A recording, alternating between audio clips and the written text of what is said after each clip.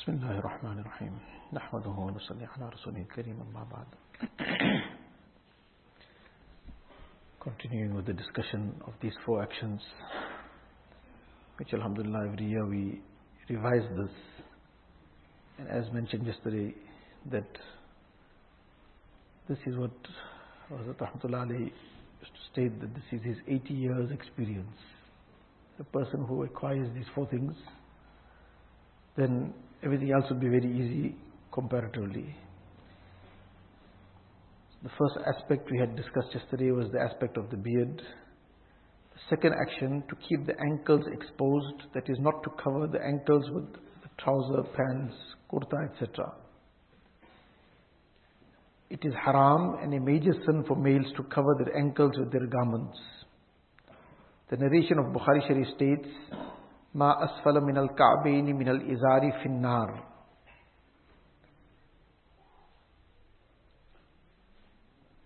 Whatever portion of the ankles is covered by any garments, such as the pants, lungi, kurta, sheet, etc., will be in the fire. It is clearly understood from this narration that to cover the ankles is a major sin, since the warning of punishment of the fire of Jahannam is not given with regard to minor sins. In Bazlul Majhood, the commentary of Sunan Abu Dawud, Allama Khalil Ahmad Saharanpuri Rahmatullah alayhi writes that izar in the above hadith refers to every such garment that covers the ankles from above, such as the pants, lungi, kurta, etc. To cover the ankles with such garments as is forbidden, izar does not refer to anything that is worn from below, such as socks. Hence, there is no sin in covering the ankles with socks. Therefore, if somebody really wishes to cover his ankles, he should wear socks. The prohibition of covering the ankles with garments worn from above is applicable in two conditions. One, while standing. Number two, while walking. Thus, while sitting or reclining, if the ankles are covered by one's izar, there is no harm. Some people are under the serious misconception that it is only necessary to expose the ankles in salah. Therefore, upon entering the masjid, they fold up their pants and expose their ankles, and upon leaving, once more unfold the pants. It should be remembered well that the prohibition of covering the ankles is not restricted to salah. The ankles must remain uncovered by one's pants, kurta, etc. while standing or walking, or else one would be committing a major sin.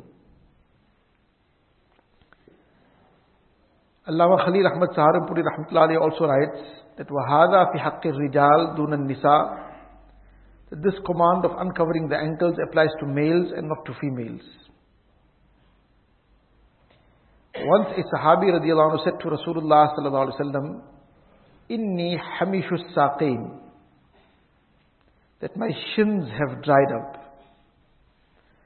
What this meant was that due to the narrowness of my shins, including my ankles, having dried up and becoming thin and unsightly, I wish to cover my ankles. However, Rasulullah sallallahu alaihi wasallam did not permit him to do so. Instead, he said, Inna Allah la yuhibbul musbila, that verily Allah Ta'ala does not love the one who covers the ankles. According to some scholars, that this is something which is regarded as makruh. So, if somebody feels that it's not in the category of haram, it's in the category of makruh, which from the hadith it's clear that this is something of a serious nature. But this category of makruh, generally when we say certain thing is makruh, what goes through our minds, that well, this is fine. It's makruh. If it's haram, then it's not fine. And if it's makruh, then it's fine. That is a serious misconception. Makruh doesn't mean it's fine. The word makruh means detested. Now, a person who does something that is detested, whatever the technical category of it might be, but his hope and his effort is to become mahbub, to become the beloved of Allah Ta'ala. So something that is makruh in the sight of Allah Ta'ala, if he's going to be adopting that, how is it going to become mahbub? So makruh is not something that means that it's fine, it's something that no problem if you do it. It's something that should not be done. The classification, this is something that the fuqaha have done for our ease in certain aspects, that there is some kind of understanding that what has to be given prior importance and cannot be left out under any circumstances because it is farz, or then it is wajib, or what might not be of that category, but if it is left out, it will still be serious and one will be accountable for it, the sunnat muakkada. So in order to make that clear to us, that look, these things cannot be compromised, so they classified these in the light of ahadith, in the light of the Quran and Sunnah. And then certain aspects have been classified as sunnat ghair muakkada. Again, shaitan plays this trick with our minds, that well, it's sunnat ghair muakkada. So therefore this means that it can be left out. Technically speaking, if a person leaves it out, he won't be accountable. But the way that we adopt that, the approach that we adopt, that can be left out, meaning it should be left out. In practice, that's the approach. That is sunnat ghair muakkada. So if it's not done, there's no problem. So leave it out. Whereas in the time of the Sahaba Ikram, the classification for them was, this has to be done and this must not be done. Then if it was a mustahab action, that was something for them not to be left out under any circumstances. The technical situation, classification is all in its place. So this is something that the fuqaha have made clear for us, so that a person understands that look, these things cannot be compromised under any circumstances. As far as something that is mustahab is concerned, okay, if a person still hasn't yet adopted a certain mustahab act, so he will not be told that he is sinful or he'll be accountable. But it's not that he should be feeling unconcerned about it, that well, it's mustahab, so it doesn't matter. No, there should be some concern that this too I should adopt. This too is something somewhere down the line that I need to make an effort to bring this also in my life. And likewise the opposite. Something is haram, something is makruh tahrimi, that is also almost like haram. The difference is merely a technical classification, otherwise in practice there's no difference. Whatever is the issue in terms of haram, the same has to happen with terms of makruh tahrimi, that it is not touched. Meaning one doesn't go anywhere near it. Makruh tanzihi doesn't mean that this is something that is fine to adopt. It means that this too has to be refrained from. These are technical classifications in the light of Quran and Sunnah for our ease. So in any case, the hadith that we had just discussed was that this person, so to say, asked for some concession. He says that my ankles, my shins, ankles have dried up. So in other words, it has become unsightly, so therefore he wanted to keep it covered. But the reply he got was, that the Nabi Sallallahu Alaihi Wasallam said, Inna Allah la yuhibbul musbila. Verily Allah Ta'ala does not love the one who covers the ankles. Dear friends, ponder, is it wise that one should deprive himself of the love of Allah Ta'ala by means of covering his ankles? On another occasion, Rasulullah Sallallahu Alaihi Wasallam said to a Sahabi radiyallahu anhu, whose sheet was dragging on the floor, that amalaka fiyya uswatun, that is there not an example for you in my way of life? This is the summary of the Hadith Sharif. The detail in that Hadith Sharif is that Nabi Sallallahu Alaihi Wasallam saw this person walking in this manner, and he from behind called out to him and told him that lift your garment above, raise it. Irfa izarak, فَإِنَّهُ أَنْقَى وَأَتْقَى. Because this is more closer to piety, and it will be also something that will keep it clean also. This person He just spontaneously replied by saying that this is a very insignificant sheet, it's not something very expensive or something very of high quality, it's something fine if it gets dirty, in other words, no big deal. Now this is the thought that crossed his mind at that time, and he just mentioned this, that perhaps this was more for the sake of keeping it clean, so he felt, well, this one, if it gets a little bit dirty, is not a big problem. So Rasulullah ﷺ didn't give him any other answer thereafter, of any kind of reasoning, that why it should be still raised, etc. Gave him one answer, which is the principle across the board. And the one answer is, أَمَا لَكَ فِيَّ أُسْوَةٌ. That is there not a good example for you in my way? And the way Nabi Sallallahu Alaihi Wasallam, he says, I saw Nabi Sallallahu Alaihi Wasallam and his garment was midway between, on his shin. So that is how Nabi Sallallahu Alaihi Wasallam kept it. But the concession is that if a person wants to lower it a bit, it can be, but not covering the ankles. So this is the principal issue across the board in every aspect, to keep pondering and thinking that what I want to do, I want to adopt a certain thing. Is this in keeping with the sunnah and the way of Rasulullah Sallallahu Alaihi Wasallam? The question is actually an affectionate warning. Thus the mere claim of love is not sufficient. Love in reality forces one to follow his beloved. The poet expresses this in the following couplet: لو كان حبك صادقا لأطعته إن المحب لمن يحب مطيع.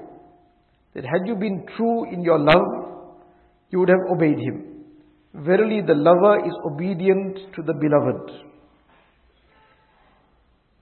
Love is something, first the love of the being comes inside the heart.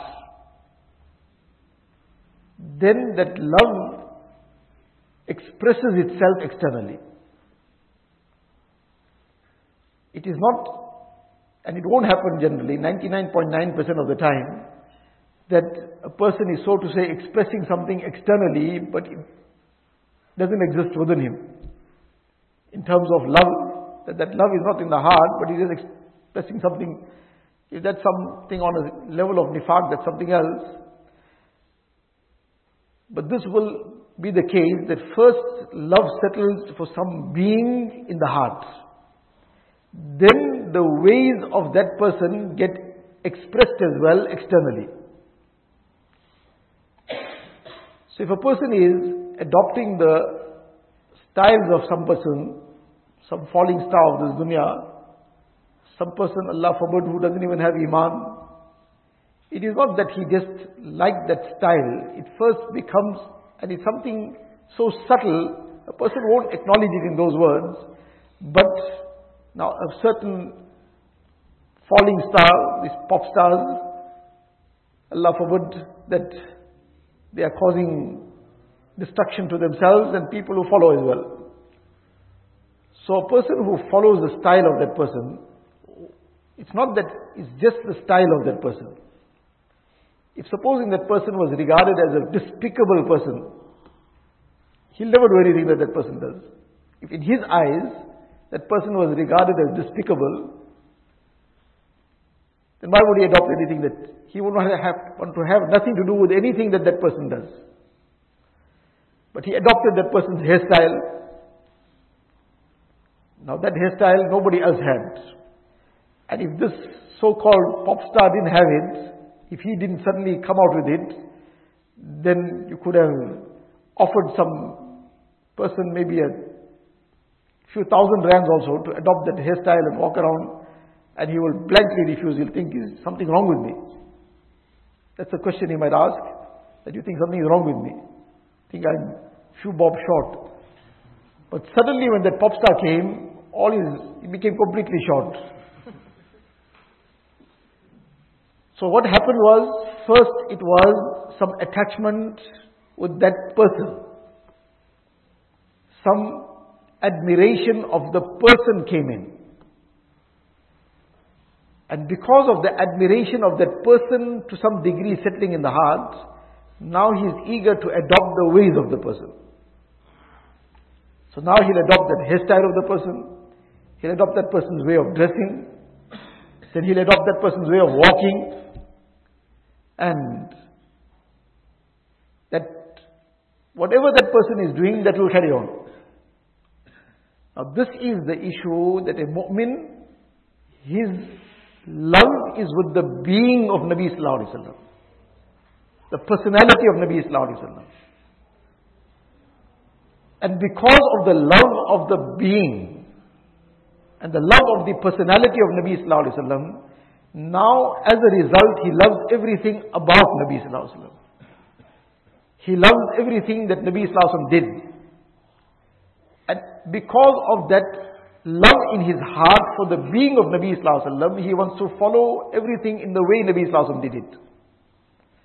So this is a very critical thing actually, that in terms of the following of the Western lifestyle, Western things, the way of the Yahud and Nasara, it's something to look deep down, that what came in first, and whether we will acknowledge it or not, the first thing that comes in is the admiration for the person, for the people. Then comes their ways. Many a times when there's some issue, and then people undertake some kind of boycott, economic boycott. So what is the objective of the boycott? The objective of the boycott is that if you will stop buying the things of these people, that these are products that come from the Jews, for example, so then this will become a means of weakening them economically. But why is there things being boycotted? Because now there's some kind of hatred that has come up due to whatever they've done, etc. So, because that has been spurred, and a person is now very upset, he is angered by whatever has been done to his fellow Muslims, etc. So now therefore, this is the step he's taking. So first he became upset with the people. First he became upset with that community. Now that he became upset with that community, he is expressing his frustration or his dislike or his disgust or whatever. He's expressing it in action by boycotting their products. So as far as any human being is concerned, as long as there's life, we will have hope that inshallah Allah Ta'ala make dua, Allah Ta'ala grant everyone iman. But the same concept that we understood, that because of being upset about somebody, so now we are avoiding or cutting off, this is another discussion on its own, what is the merits of this, so we're not getting into that, this is just as an example. So now a person is boycotting those products, but the boycott is not just of the products, it's of that community. It's of that people. So more important is to boycott their lifestyle. More important is to boycott their ways, because their ways oppose the ways of Rasulullah sallallahu alaihi wasallam. Their lifestyle opposes the lifestyle of Rasulullah sallallahu alaihi wasallam. But now there is some admiration for that, in some way, very subtle, and therefore their lifestyle is being taken, but their products are being boycotted. Now that's a contradiction, because the product is a secondary thing, that lifestyle is a part of the person. So this is the aspect, that it's a very deep thing, very critical thing, that a person needs to check within himself, that if he's adopting something, he wants to have his wedding in a certain style, which is resembling the style of the Yahud and Nasara. Why? There could be other reasons as well, just meaning the ego, whatever else. But in that expressing of that ego, why in their style, there is some admiration of what they are doing. If there was no admiration for it, a person won't do it. He won't adopt it. He'll look for something else. So this admiration is a very dangerous thing for the wrong people. The Quran Sharif, Allah Ta'ala says, وَلَا تَرْكَنُوا إِلَى الَّذِينَ ظَلَمُوا فَتَمَسَّكُمُ النَّارِ. And do not even incline, rukun, وَلَا تَرْكَنُوا. Some ulama state that this is a very, very frightening ayat. Because here Allah Ta'ala doesn't say, do not follow, do not adopt the ways. This is something which is even before that. And this is the aspect that is being discussed, that first comes this inclination from the heart towards the people, and then their things. So Allah Ta'ala is saying, don't even incline towards the oppressors. Those who have oppressed themselves, don't even incline to them. Now this is something that a person hasn't adopted anything of this. He hasn't undertaken to take on their style, their way of life or anything. But his heart is inclined to do that, or to them. Allah Ta'ala is sounding the warning, فَتَمَسَّكُمُ النَّارِ. Otherwise this could result in you being afflicted with the punishment of the fire.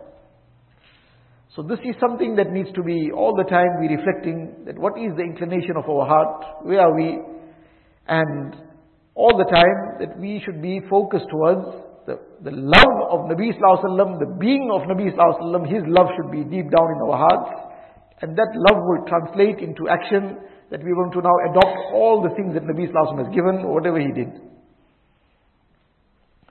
The dictates of the love of Allah Ta'ala, for Allah Ta'ala and His Rasul Sallallahu Alaihi Wasallam demand that we do not disobey them.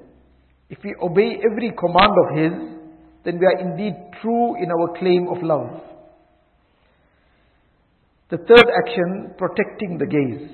These first two actions pertain to the external self, the beard, the garments above the ankle, and alhamdulillah, this is something very, very simple, very easy. Most people, those who are present here, alhamdulillah, all have adopted this. So there's no difficulty in that. This is something that if a person doesn't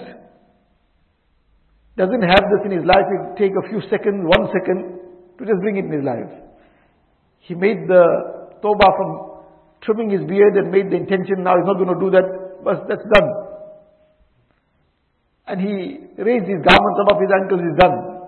There's no difficulty in these actions at all. So these are the first two things. Now the third action, protecting the gaze. In this time and age, there is a great neglect in this regard. Many people do not even regard the casting of lustful glances as a sin, whereas Allah Ta'ala has given the command of protecting the gaze in the Quran Sharif. Allah Ta'ala says, قُلْ لِلْمُؤْمِنِينَ يَغُضُّوا مِنْ أَبْصَارِهِمْ. Say, O Nabi, to the believers that they should lower their gazes. Again, the aspect that was mentioned yesterday and at the beginning today as well, that is to state that this is his 80 years experience that he's condensing in these amal. Meaning that a person latches on to these four things properly, then other things will become very, very easy for him. The first two things, as we mentioned, is very, very easy. In 1 second can come right. Then it comes to this third aspect of protecting the gaze. And Hazrat Ahmad Ali used to state that this is the shortcut to wilayat in this time and age. This is the shortcut to wilayat in the sense that many a person, mashallah, is fulfilling generally all or most of the other aspects that are necessary in deen. Staying away from haram generally. Many a person, mashallah, he doesn't gamble, doesn't commit zina, he doesn't involve himself in interest, in intoxicants, in so many, all the major sins generally with the fazl of Allah Ta'ala, with the tawfiq of Allah Ta'ala, he refrains from it. But many a person who generally refrains from haram, but when it comes to protecting the gaze, here we find that we start slipping, and as a result, all that noor of the a'mal that a person has been doing, he's been regular with his salah, he's making tilawat of the Quran Sharif daily, he's making his tasbihat and zikr, he is engaging in the works of deen, and he's doing many things. MashaAllah, the more the better. But he is not progressing spiritually in terms of his connection with Allah Ta'ala, in getting closer to Allah Ta'ala in his ruhaniyat, in developing that connection and nisbat with Allah Ta'ala. That doesn't seem to be getting any better. He's still in the same spot. Despite all these amal, despite the fact that he's generally staying away from haram, more often than not, it is due to not looking after the gaze. More often than not, it is due to this casting of haram glances, misusing the eyes, that a person makes no progress in terms of his spiritual self, that he is still turning around the same block. Like the example we often give, that a person is driving around one block, and he's driving and driving. After some time, somebody asks him, how many kilometers you've done? He says, I've done 500 kilometers. So how far you gone? He says, no, I'm still in the same block. He's traveled 500 kilometers, but he hasn't driven 1 kilometer really. That 500 kilometers going around the same circle. So in terms of distance, he's covered nothing. In terms of effort, he's done a lot. So he's making a lot of efforts, and it's costing him all that petrol, etc. But he hasn't driven any significant distance. Why? Because he's going around the same block. He's not moving ahead. So likewise, mashallah, the person is making a lot of effort. He's performing all his salah well. He's performing even his nawafil. He's giving time to tilawat, giving time to zikr, to dua, to so many things. And then he's making an effort to stay away from other sins as well. But because of not guarding the gaze, all that nur is being drained out. And as a result, the person is still in the same spot. So this is the reason Hazrat used to say that this is the shortcut to wilayat. Meaning for a person who is already, mashallah, engaging himself in all his amal. It's not that a person just now tries to bring this one aspect in his life only, and is neglecting the other aspects of deen, and he says, well, this was called the shortcut to wilayat.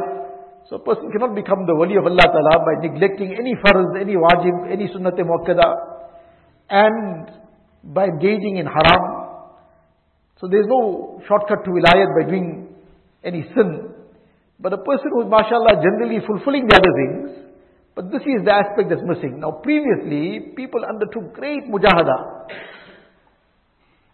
for this aspiration to become the close friends of Allah Ta'ala. As it says, in this time and age, in the situation that we live in, that at every step a person is confronted with something that is now trying to make him misuse his gaze. And in this time and age, a person protects his gaze. He undertakes the mujahada that comes, but he does not allow his gaze to fall on haram, meaning does not deliberately cast any haram glance. That this is the shortcut to wilayat in this time and age. What people achieved with great mujahada of a different nature in previous times, very great mujahada. People would stay for years on end in some khanqa, etc. And they would be put through some major exercises, major mujahada, in order to cleanse this nafs and soul from all the evils that creep in, from all the evil qualities. And so that mujahada that they had to make in that time and age, which we are not even capable of doing a fraction of it now, but inshallah we'll also get the same kind of end result they got in this time and age, with obviously other things also being put into place, but the priority being given to making sure that this gaze is brought under control. And a person doesn't cast any haram glances, doesn't look at haram, etc. Then inshallah the road is wide open. Then there is no obstacle left, inshallah. So this is the reason for having emphasized this so much. It is a command of Allah Ta'ala in any case, but out of all the commands, the emphasis being given to this is that this is the key to the door in moving on in terms of wilayat. So in the Quran Sharif, Allah Ta'ala states, قُلْ لِلْمُؤْمِنِينَ يَغُضُّوا مِنْ أَبْصَارِهِمْ. Say, O Nabi Sallallahu Alaihi Wasallam, to the believers that they should lower their gazes. This refers to not looking at non-mahram women. Likewise, they should not gaze at beardless youth. In fact, even if a youngster's beard has grown to some extent, but one still finds the heart somewhat inclined towards him, then to look at him is haram.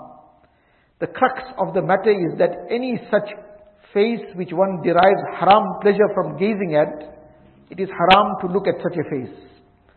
The protection of the gaze is such an important aspect that Allah Ta'ala has separately commanded the woman to also guard their gazes.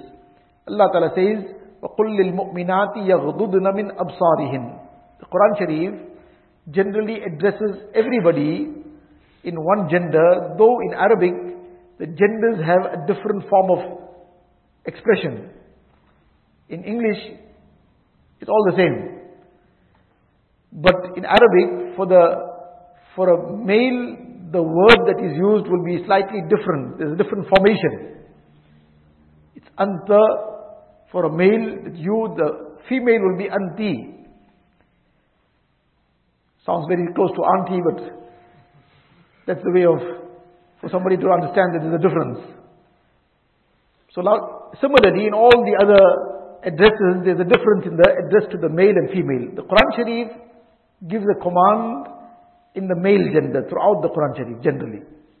In the male gender, but this is not the instruction or the command is not confined to males. Instruction is for everybody. Aqimus Salah. This is the formation of the word is for the male gender.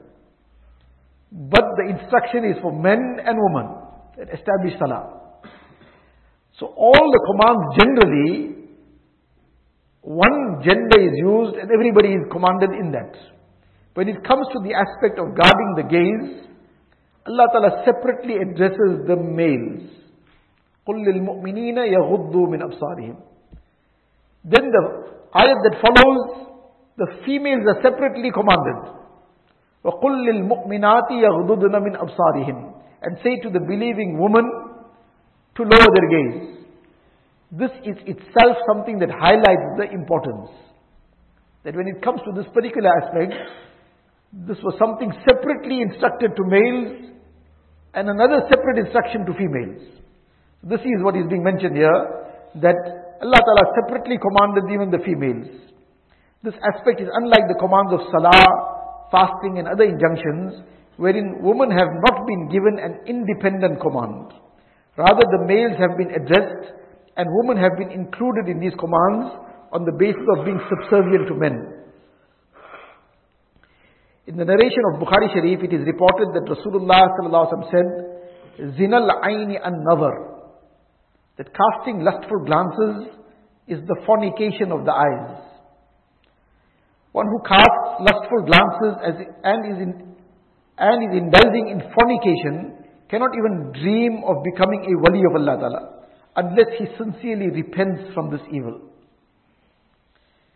In another narration, Rasulullah sallallahu alaihi wasallam is reported to have said, "La'ana Allahu an-nazira wal manzura ilayhi."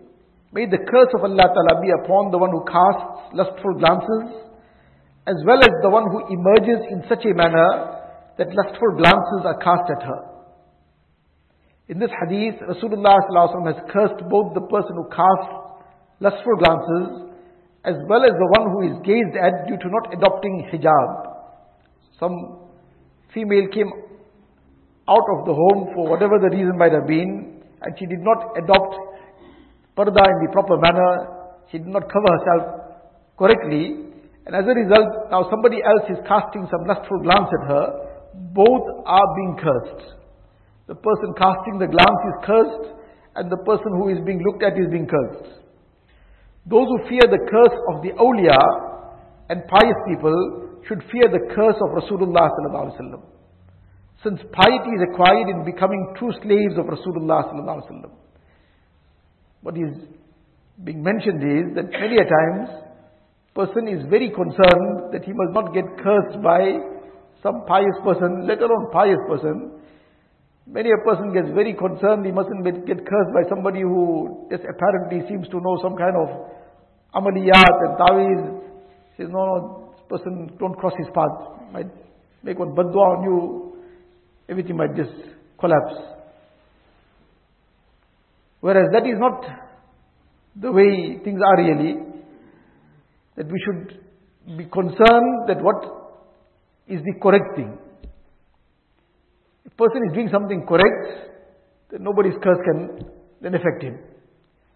So, in any case, the point here is that person becomes very concerned that he must not incur the curse of the pious people, the awliya. What about the curse that Rasulullah ﷺ incurred?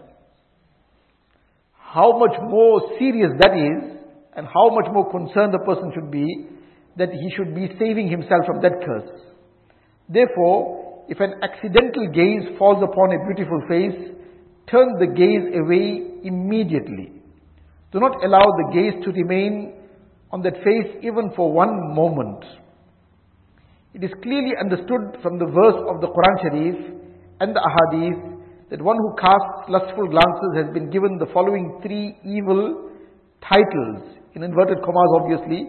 Nobody regards this as a title. But this is the titles that the Quran Sharif and the Ahadith have applied to the person who casts lustful glances. Number one, disobedient to Allah Ta'ala and His Rasul Sallallahu Alaihi Wasallam. Number two, fornicator of the eyes. Number three, accursed. If one is addressed with any of these titles, one will be extremely hurt and displeased. Thus, if one wishes to remain safe from these titles, it is necessary to guard the gaze. Inshallah, we'll continue. Today's Zuhr is earlier. Allah Ta'ala give us tawfiq.